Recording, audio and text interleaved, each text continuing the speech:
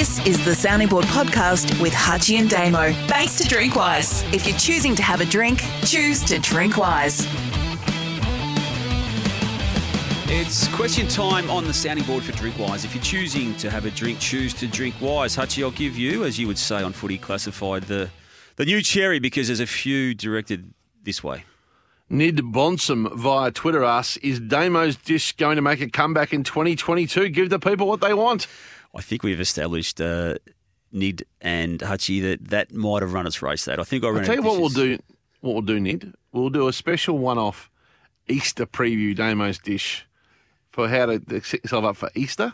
And then we'll attract the numbers. We'll get its Verity score and see how it performs on our social. And if it goes well, Nid, it'll be back. In fact, if it goes well, it'll get more airtime than Nadia Bartel does in news. So we'll see how that goes. James Hawkins, JM Hawkins on Twitter, said he saw an article on AFL.com last week called Who Are the AFL's $1 Million Men? It was by our man Damo. So I thought I'd check it out, he writes. It said there are 6 $1 million plus players in the first sentence.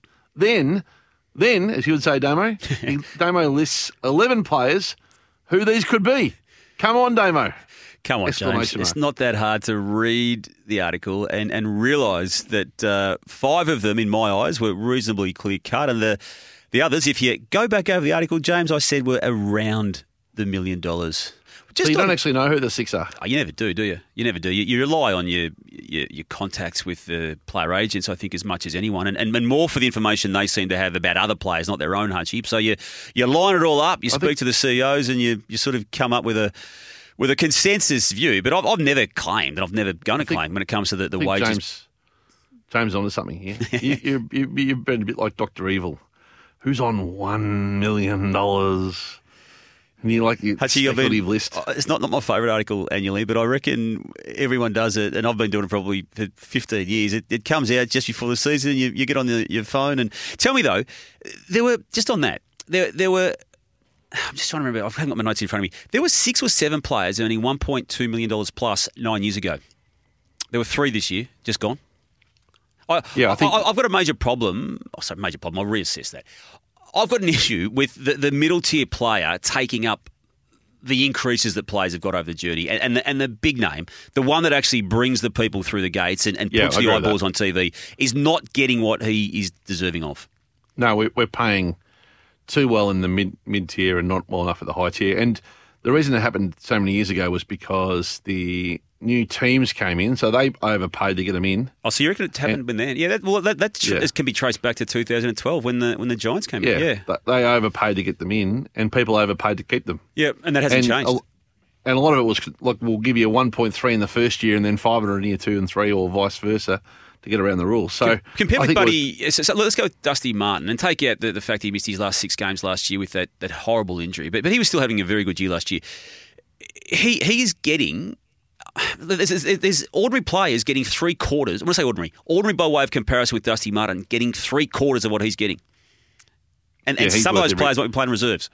He's well into the mid ones and worth it. Chris Diastoli, given Damo chose to stay in Melbourne rather than go to the Super Bowl and be around for potential quill-winning stories such as Simon Goodwin having a beer with players, what will it take to leave such big stories behind and get over for the Super Bowl? From the top shelf, that question. He's made a good point there because not much has happened, has it? Although, yeah. Where's the Super Bowl next year, Hutchie? Is that back in Arizona? Is that? Yep. Yeah, okay. Yep. North Melbourne have got a pre-season camp in Utah, which is taking his effect, Chris, next year. Hasn't that gone by the wayside too? The club's doing that for a number of reasons. Riley Wentworth on Twitter. With the rise of problem gambling and advertising of gambling products, both during broadcast and on platforms such as the AFL website, will the growing community sentiment against this result in gambling advertising going the way of tobacco, and is sport in Australia preparing for this? Do you want to go there?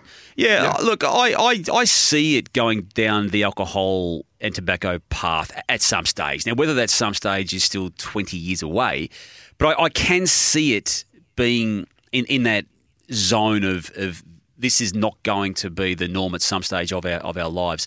I always take the view, provided it's not illegal, everyone's going to be doing what they need to do, and what they need to do is get the money into the game, and that's the biggest way the money's coming in on the advertising side of it at the moment. Doesn't make it right. It doesn't make it right in many people's eyes. I get all of that, but I think to Riley's point, I think it is headed that way at some stage. Would you? I mean, you're in this space, Archie. You're probably better off, or you are better off answering that than I am. What can I say? People are going to say I'm conflicted and all those things. I am. What I would say is this.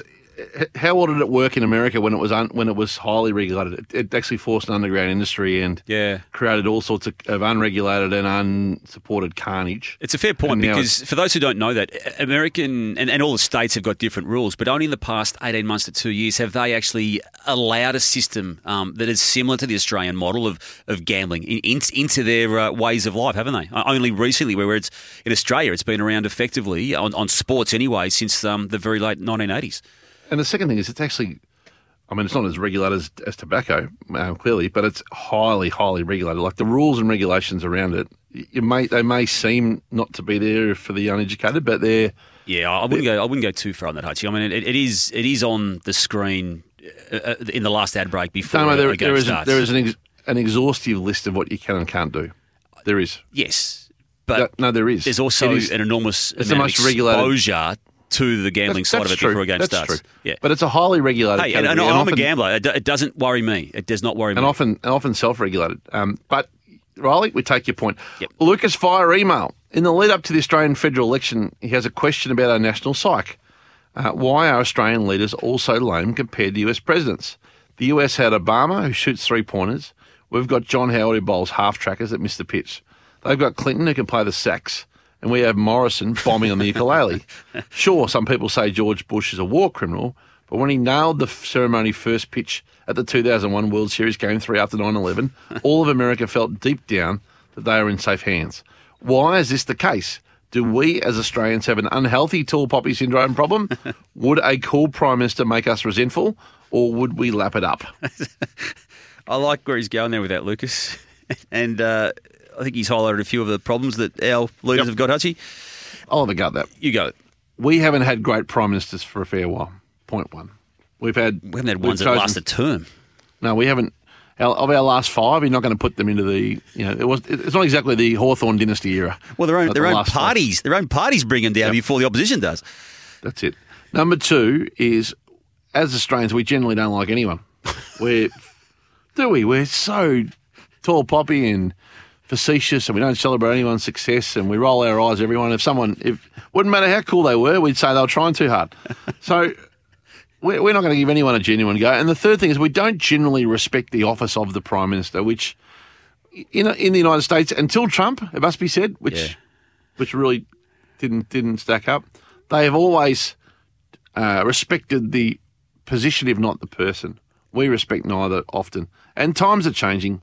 Why get into public life these days? I've got no idea. Well, you need a reason to respect to begin with, Hutchie. I'm not sure that they've provided ample reason throughout the last X amount of years. So I think that's a fair point. Hey, Pat on email, Hutchie, quick question, guys. Why isn't it possible to listen to replays of the radio calls of football games after they've been played? With the advent of podcasting, it seems like a no-brainer for diehard fans to relive the weekend glory of the radio call during the week. I'm not aware of that being the case. I don't often feel the need to go back to a radio call, but yeah, we've done it. We've just replayed every goal before as packages through the weekend. It doesn't set the world on fire from an audience perspective, but it's it might be some people's cup of tea. This is interesting. It had been on my mind, this one, to be fair. Jared Plowman via Facebook. I'm just reading this too, and I don't recall saying it. Did Damo dropping an F-bomb on the main body last week when I was doing a sneaky ballpark entertainment ad go unnoticed? Check 7:31 into the episode. Here's what was said last week. Let's play the audio now of Damo, and you be the judge.